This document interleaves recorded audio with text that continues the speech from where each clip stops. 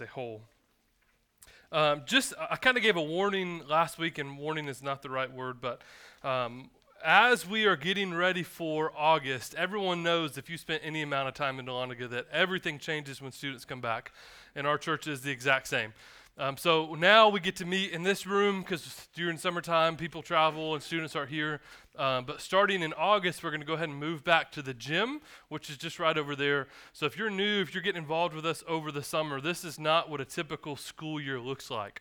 It's going to get a little crazy, but that's why we exist. We're here not only for the families and the locals of Dahlonega, but also the college students because they need the gospel as well. So begin praying, begin considering how best you can serve college students as they get back. I know if you have any experience going to college, it can be a very scary time. I went to Georgia Southern, so that was Statesboro is a whole nother, you're from Statesboro. It's just, yeah. That's where banjos are, not Dahlonega. But so just be praying, considering how you can get involved when students come back. And I know move-in is our favorite thing that we get to do every year. Yes, so go ahead and start limbering up, getting stretches. I joked around last week, but I'm not joking. Go buy a mini fridge and just start squatting that mini fridge because you will carry probably 60 of those upstairs. So if you love Jesus, you'll do that. If you don't, then you don't have to come. So be praying for that. Seriously, I mean, we want to love and encourage and support those students well. So just be praying and considering as they're getting ready to move up here how we can serve them best. So we're in this summer series. We've been preaching through the book of Luke for about 3 years. We're in this summer series trying to answer one question. Who is God? Now that question is massive. It has so many implications. But straight off the bat, we have to say that we can't adequately answer that question. All we have is Scripture, and we can do our best from what we know from Scripture.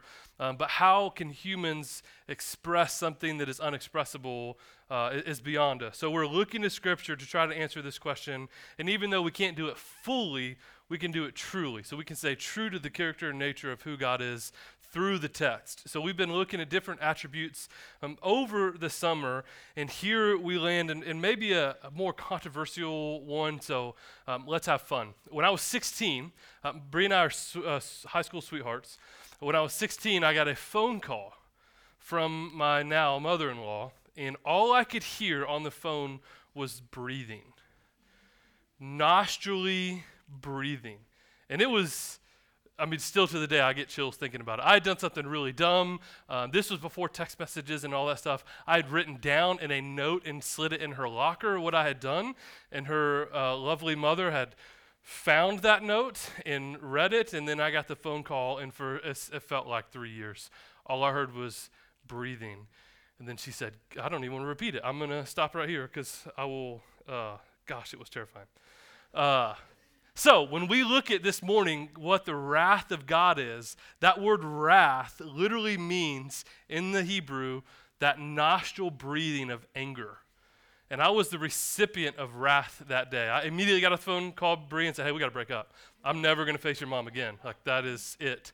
I did, and she loves me now, but it took a long time. So when we look at this idea of wrath, which is an unpopular thing for us, it is literally the nostril breathing anger of God. And this is, for a bunch of different reasons that we're going to get into, an unpopular topic to preach about. And here's some things that I mean.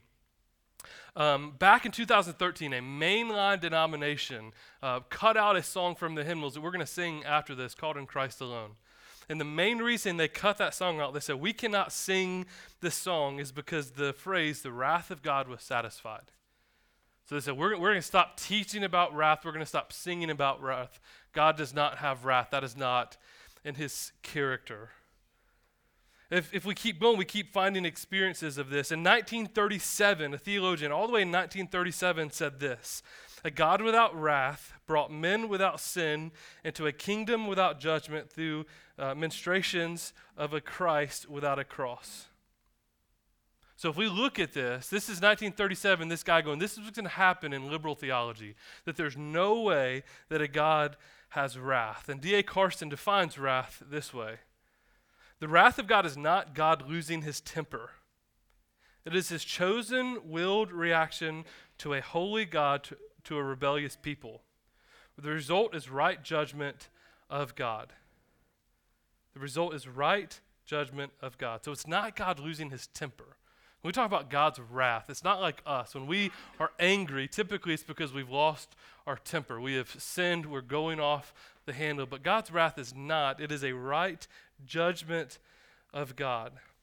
So what we're going to see this morning is what wrath looks like. And here's where it starts. I mentioned last Sunday that Bree had a family friend that was about to pass away. He did pass away. We were at the funeral Wednesday. And there's the country preachers there that were making the plea, I hope everyone gets saved before they leave this place. I hope everyone's saved before we leave this place. And just that, okay, saved from what? And we as quick as we can say our Chick-fil-A order, we can say Jesus saved us from our sins. We know that. We've grown up in the South. That's just common vernacular for all of us. Jesus Christ died on the cross, saved us from our sins. That sounds great. But what are the consequences of our sins? Because Romans 6 is clear, for the wages of sins is death.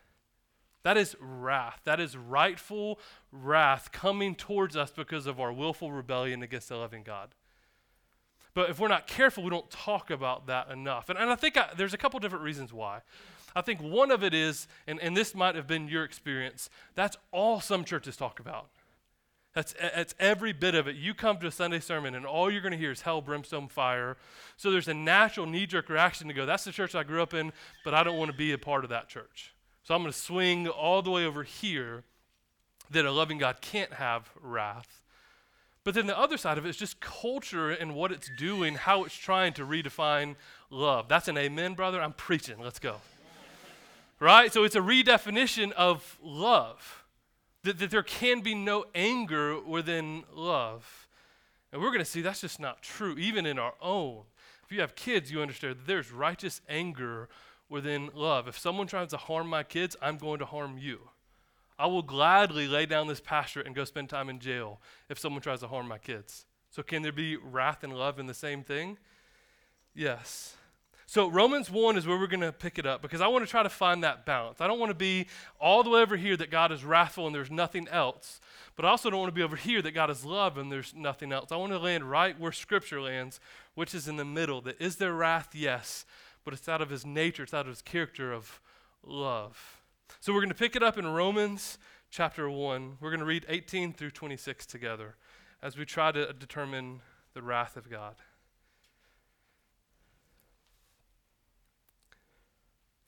Romans 1, we're going to pick it up in verse 18. For the wrath of God is revealed from heaven against all ungodliness and unrighteousness of men, who by their unrighteousness suppress the truth. For what can be known about God is plain to them, because God has shown it to them. For his invisible attributes, namely his eternal power and divine nature, have been clearly perceived, even since the creation of the world, and the things have been made. So they are without excuse. Verse 21. For although they knew God, they did not honor him as God or give thanks to him, for they became futile in their thinking, and their foolish hearts were darkened. Claiming to be wise, they became fools, and exchanged the glory of the immortal God for images resembling mortal man, and birds and animals and creeping things. Therefore God gave them up to the lust of their hearts, to the impurity, to the dishonoring of their bodies among themselves. For they exchanged the truth of God for a lie, and worshipped and served the creature rather than the Creator, who was blessed forever. Amen. For this reason God gave them up to dishonorable passions. And skip down to verse 32. Though they know God's righteous decree that those who practice such things deserve to die, they not only do them, but give approval to those who practice them. So as we begin this, let's spend a moment in prayer. And Father, we want to know you. We want to know the whole you. We don't want to worship a God that we've created in our imagination, in our minds, Father, but we're coming to Scripture this morning looking to who you actually are. And Father, as we see in Romans, as we see all through Scripture, Father, you have a wrathful side. So God, instead of trying to ignore that, Father, we're going to study it, we're going to press into it, and would you speak to us this morning? Would you help us to understand what it is, how it is, why this side of you exists, Father, and would that lead us to more worship and honor and praise of you, our most glorious King? Jesus, thank you for this time together. It's in your name that we pray. Amen. Now, as we see here, we just have to straight out the gate, this is Romans chapter 1, right? So Paul starts this letter with wrath. That's how he begins this thing. So this isn't something that's this idea that's hidden deep into the scripture that we had to carve out, we had to mine out so that we can preach on this, so that we can be fear mongers and that everyone's going to go to heaven because I'm going to preach all nothing but wrath. No, Paul clearly starts this letter. And if you look at any of the Pauline epistles, this is typically the order. He's going to start off with your sin and God's wrath. And this is where he starts. And we have to see that, the first most obvious thing that we can understand from this is that God's wrath is deserved. Hop back to verse 18. For the wrath of God is revealed from heaven against all ungodliness and unrighteousness of men, who by their unrighteousness suppress the truth. So when we look at God's wrath, the first thing we have to see that it's deserved for us. That God's not up there just drawing straws. He's not like that ant in the magnifying glass just trying to burn some people just for fun. That the wrath of God for us is deserved because of our unrighteousness, our uncleanliness. It's cleanliness? Is that a word? Unclean. Thanks, Davis. Uncleanness. Right? So Romans 1 keeps going to say that verse 22, claiming to be wise, they became fools. Verse 25, they exchanged the truth of God for a lie and worshiped and served the creature rather than the creator, and they are without excuse. So when we press into the idea of God's wrath, the first thing we have to do is look at ourselves. Is this deserving of us? And this is where I think culture really splits. Because there's two options, right? We're either a bad person that sins or we're a good person that occasionally sins. Oh, I'm overall a good guy. We have a phrase that might haunt some of you and might encourage some of you at our house, but my wife constantly says, how are you a pastor? Right? Because there's sin in me that comes up so much so that it's a comment, how are you even a pastor? But we see this all through the New Testament. What does Paul say? That I'm the chief among sinners, that I have a thorn in the flesh, that I am a sinner above everything else. So we have to understand first and foremost that God's wrath is deserved for us because we are the unrighteous that Paul's writing about. There's nothing inherently good in us. And in a world that's trending to, not trying to participation trophies and all of that everyone's good. You just do you. Your truth is your truth. Don't worry about anyone else. You're all about yourself. Well, then if that's the truth, then there's no relativism, or there's all relativism to truth. Truth is what I say it is, so I am a good person, therefore there's no wrath for me. But Scripture is very clear that we are all without excuse because we choose to worship the creature rather than the Creator. And if we are sinful human beings, then how could a just God not have wrath for us?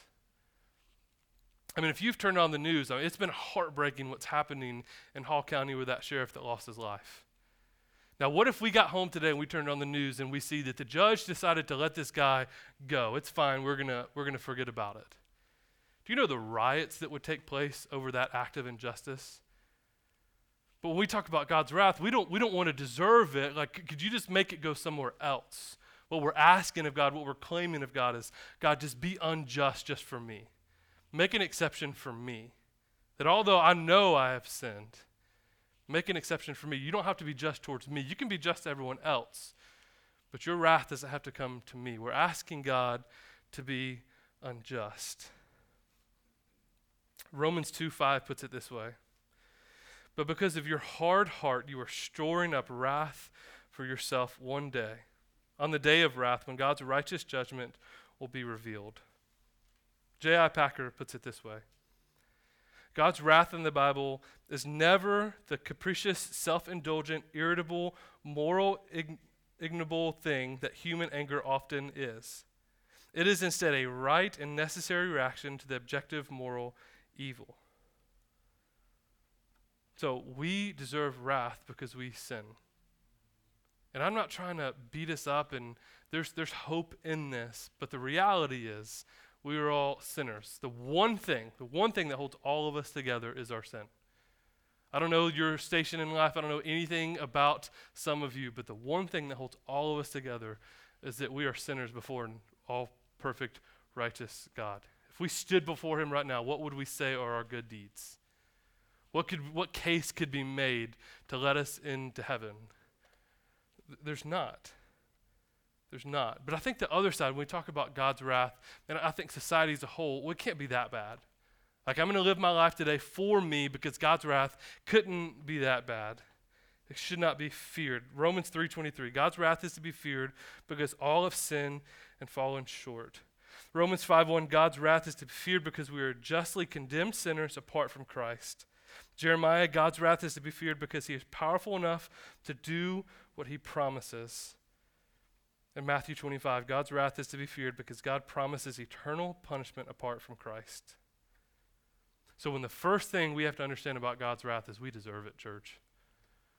That is for us. That a just, right, honorable, good God cannot not punish sin. And if we've all rebelled, if we've all chosen to worship the creature over the creator, that is what we deserve. But look back at Romans 1:19 for me, because the second thing we see through this text is that it's not desired. I think this is where some of the more fundamental churches that just want to preach God's wrath all the time, they really forget this part of Romans.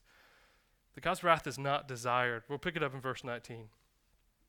For what can be known about God is plain to them, because God has shown it to them.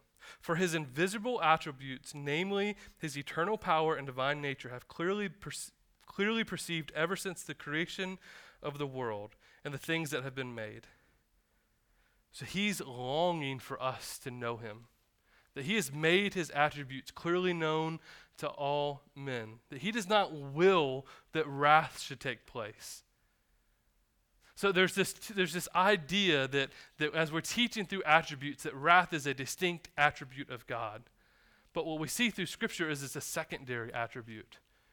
That God is love is a true statement. That's who he is. That's how he operates. But God is not wrath.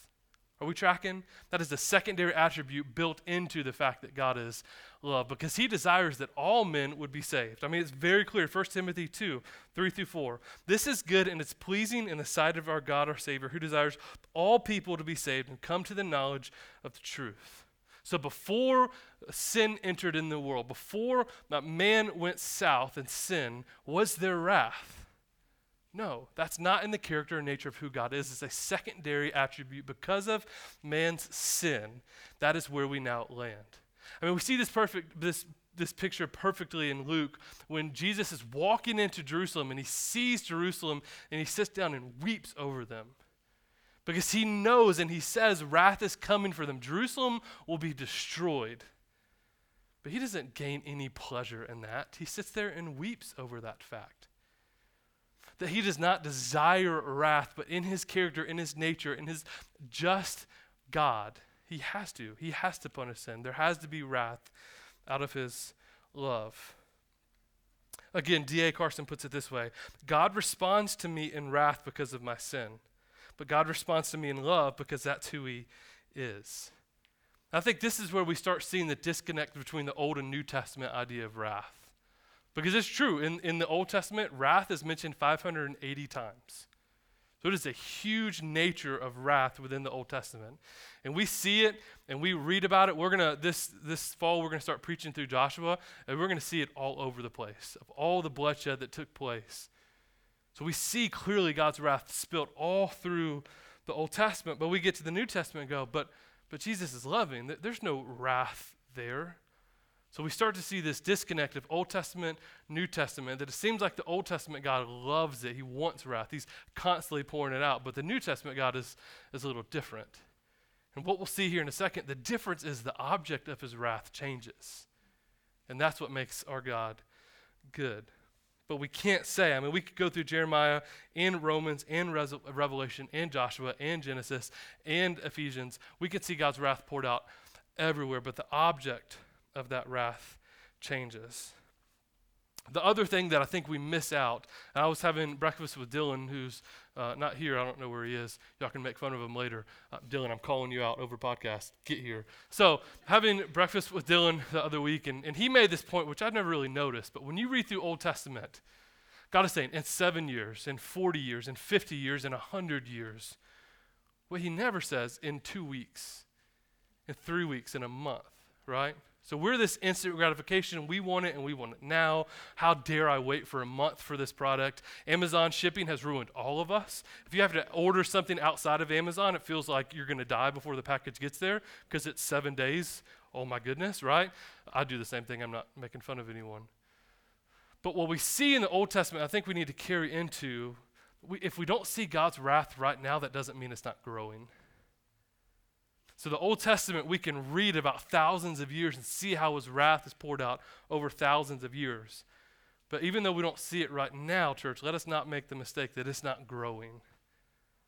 I mean, if you have kids or you've been around kids, we all know that this is a parenting scheme that we love to enjoy. Hey, don't do that. And they ignore us, and what do? We could stop it, or we sit back and let them pull the TV on their head. Right? And I always say that, and that never makes sense.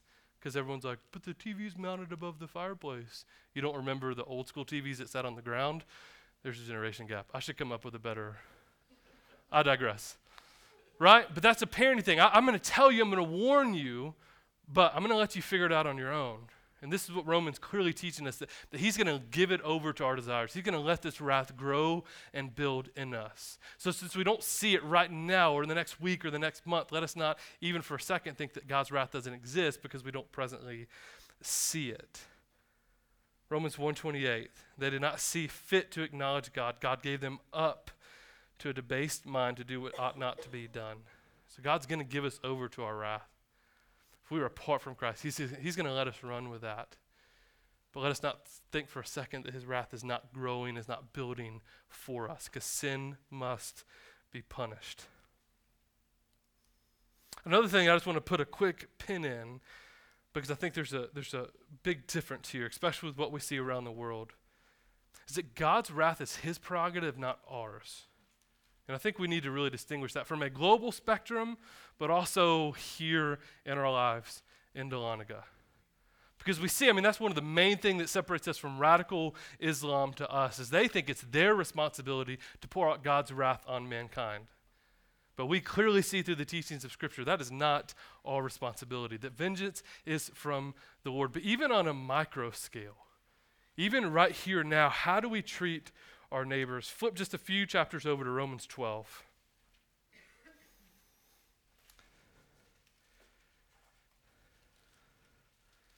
Because Paul's going to give us a very clear instructions on what wrath we should pour out on.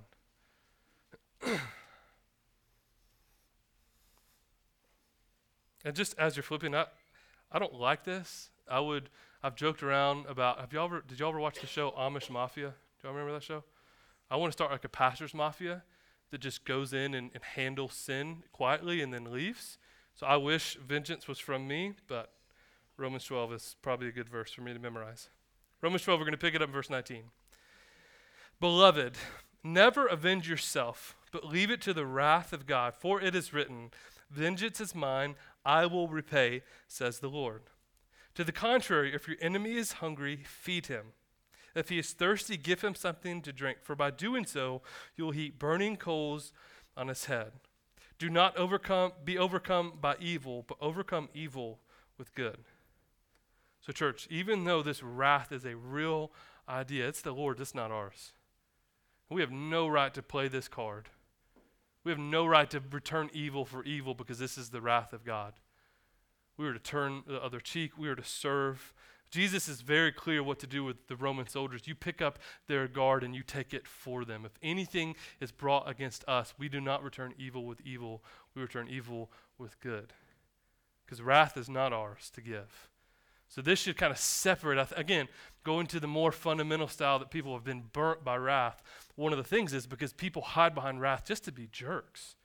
Just to be angry with everyone. Oh, God's wrath is going to get you. Yeah, God's wrath is. You don't have to. Stop, chill out with this. We have to love, and we'll see here in a second why this love matters. Now, the last flip, go back to Romans 5. Because we're going to see here where this idea of wrath turns and where the balance begins for us, especially as believers. Romans chapter 5.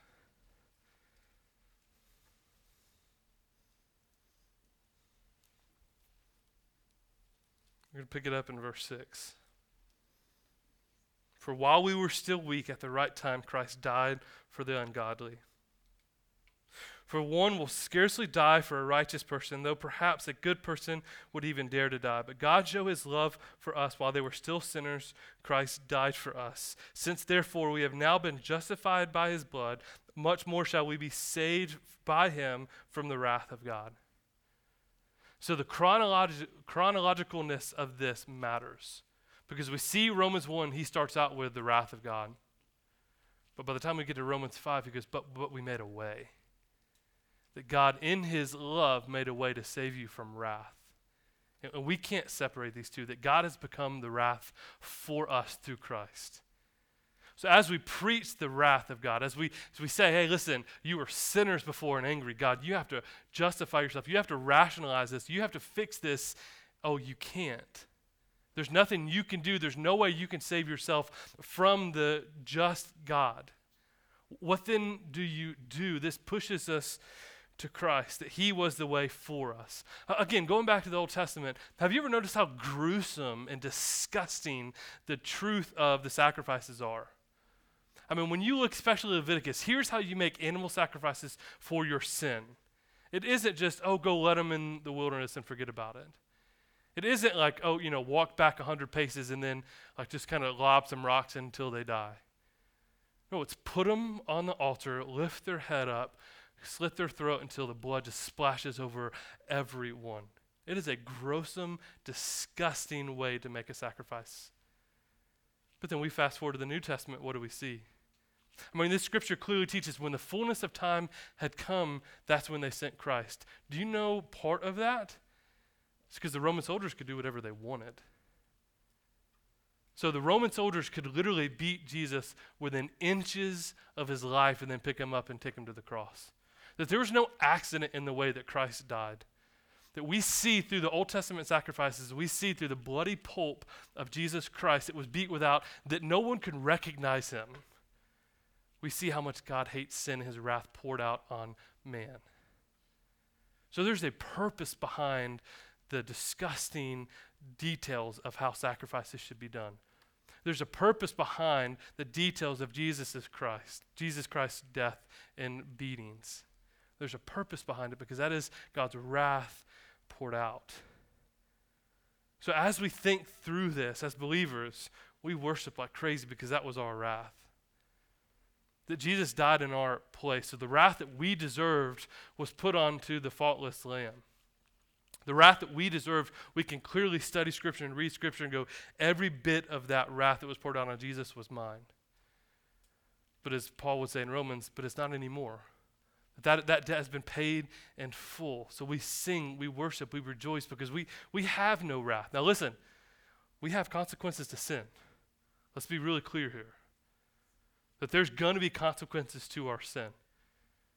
But that does not mean God's wrath is poured out on us. All of that wrath was poured out on Christ. So we wrestle with that. We think on that. But we have to understand too that God's wrath is out of his character, his love. Now, as I've been writing this sermon and praying and preparing and thinking, this just rattles my brain. That if we want to see God's wrath, we look at the cross. But if we see God's love, we look at the cross. So where these two things intersect is both on the cross. That we can clearly see his wrath poured out, but we can clearly see his love for us. So this is where we start talking about God's love is primary, his wrath is secondary, and we clearly see this taught in Scripture. That his love for us outweighs his wrath of sin, because if he didn't, then Christ would not have come. If he didn't, then we would still be a product of our sin. We'd still be unrighteous, and there's no hope, there's no way for us to save ourselves. But because of his love outweighing his wrath, he made a way when there was no way. So when we start talking, we start preaching, we start dreaming about the wrath of God, when we preach this, we have to keep these two in balance. We can't say, you're all sinners, you're all going to hell, forget about it, get out of here. Have a great afternoon. Go make butter. We can't just dismiss people like that, because that's only half of the story. There's a reality here that even though, yes, we all deserve God's wrath, the reality is he made a way when there was no way. And so I think here's where people kind of justify this. Here's the phrase that you may hear, that God hates the sin but loves the sinner. Have y'all heard this before? And I think what people are doing in their best laid efforts is going, okay, how do these two things actually work together? So we're trying to put our natural theology into what we think Scripture says. But Psalm 5 is clear that God hates all who do evil. So we cannot separate these two out. We just have to enjoy in the marination of those two together. Does God have wrath for all who do evil? Yes and amen. But has God made a way and poured his wrath out on his Son? Yes and amen. Those two truths that seem contradictory are actually one and the same. And we worship and we marvel and we rejoice in that. That we know that we deserve all of God's wrath. But because of what Christ did on the cross, we don't have to. We are new creations. The old is gone, the new has come. So what does this mean for us today? We cannot leave this place and act like God's wrath isn't real and eternal punishment isn't real and that all of our friends that are apart from Christ are just going to end up in heaven with us at the end. That would be an unjust act of God. So when we think through, when we pray for our neighbors, when we pray for our friends, when we think about the lost around us, we have to understand that God's wrath is real, just, and deserved. And it should change the way we view them. It should just break our hearts for those around us. That there's a real reality that hell is coming for those around us that are apart from Christ. And if you're in here this morning and you've never followed Christ, you've never been regenerated by the Spirit, hell is a real place and it's coming for you. And God's wrath is deserved and it's right because he is a just God. So it should put some fervency in our hearts. That we talk about the 26,000 within a 20-minute drive of right here that have no relationship with Jesus. Those aren't just numbers and figures and things we talk about. That's a reality for every 26,000 of those, that wrath is growing for them. So what then do we do as a church? That's it. Acts 1:8, Matthew 28, we go and make disciples. We are witnesses of Christ. And what are we preaching? Christ and Christ crucified. The wrath that you deserve has been paid. Place your hope, place your trust, place your faith in Christ. But for us, we should marvel in our wrath. We should think through and consider our sin. And then we should consider Christ on the cross. I mean, again, I feel like I come back to Ephesians 2 over and over and over again. Because we are all dead. We all deserve sin, or all deserve death. But picking up Ephesians 2, verse 4. But God, being rich in mercy because of the great love which he has loved us, even when we were dead in our trespasses, made us alive together with Christ. By grace you have been saved and raised up with him and seated with him in the heavenly places in Christ Jesus, so that the coming ages he might show the immeasurable riches of his grace and kindness toward us in Christ Jesus. For by grace you've been saved through faith, and this is not of your own doing, it's a gift of God, not a result of works, so that no one can boast. The whole story of us can be summed up in these 4 words: holiness, sin, wrath, and salvation. So there is a holy God that we have sinned against. And because of that sin, we deserve wrath. But God made a way when there was no way. Just last question. Why would Christ die on the cross if there was no wrath? Why would God send him to suffer and to die if wrath is a made-up idea? If that sin didn't have to be paid for. And that, church, should cause us to go and make disciples and should cause our worship to deepen.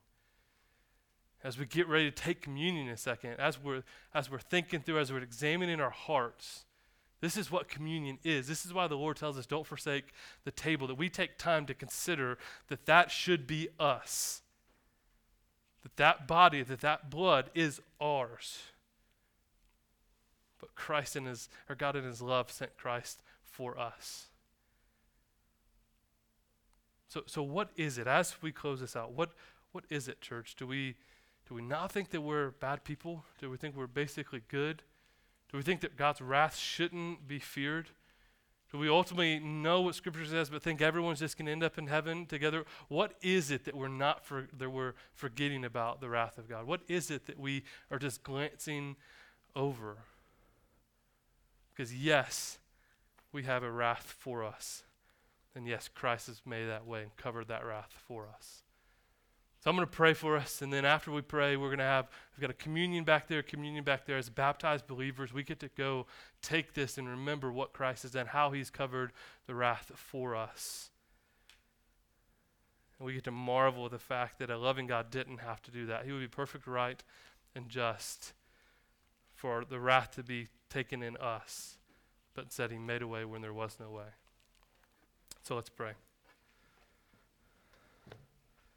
Jesus, we are humbled this morning at the truths of your gospel. But we know that we deserve sin. Because of our sin, we deserve wrath. Father, we must answer for everything that we've done.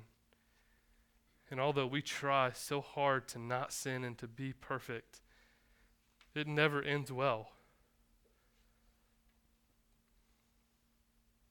That there's not enough good in us to stop sinning.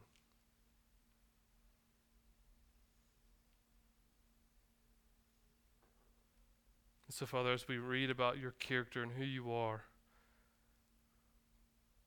that a holy God cannot tolerate sin, and sin must be punished. Father, we sit in that, the weightiness of that. That is not an unloving thing for you. That is a just thing for you to do. It's to punish sin in which who we are. That we're not good people that occasionally sin. We are sinners that sin constantly. And we enjoy it.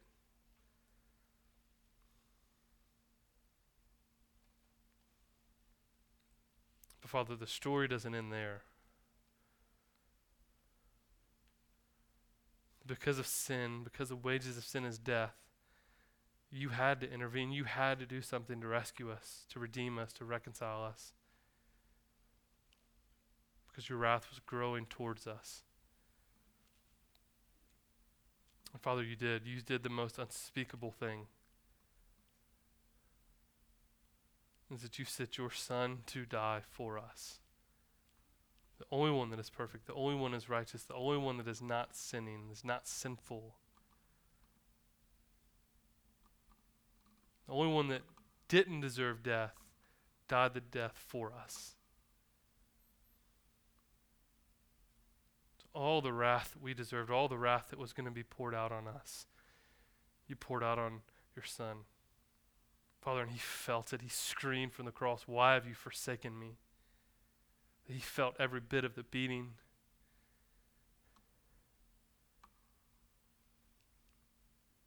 And he died. And that wrath was poured out and that death was real. And Father, we know that because of that, you were satisfied. Because of your glory in the redemption of many sons and daughters. When you rescued your Son out of that grave, Father, that was redemption for all of us. That we can be here this morning with Scripture open, singing praises and worship to you. Because you've saved us from the wrath that we deserved. And so, Father, as we pray, as we consider, as we ponder these truths, would this run to a deeper love for you? Deep appreciation for all that you've done for us, and all that you've rescued us from. God, because we know what we deserve. But because of you, because of your love for us, you have rescued us and redeemed us. So let us worship, let us sing, let us be burdened for those around us that have no hope, that are earning their wrath today. Father, and that wrath is going to be eternal separation, eternal punishment, because that's who you are, a good, right, just God. But you've called us to go rescue, to be your message of reconciliation. So let us worship you with all that we have, knowing that that death that we deserved has been taken for us. And let us have a new, fresh zeal for those around us that don't have that hope, that don't have a second chance apart from you. Father, let us preach the good news that yes, we deserve wrath, but you took the wrath for us. So as we consider this, church, as we pray through this, the communion will be open. We will respond through worship and praise God for all that he has saved us and rescued us from.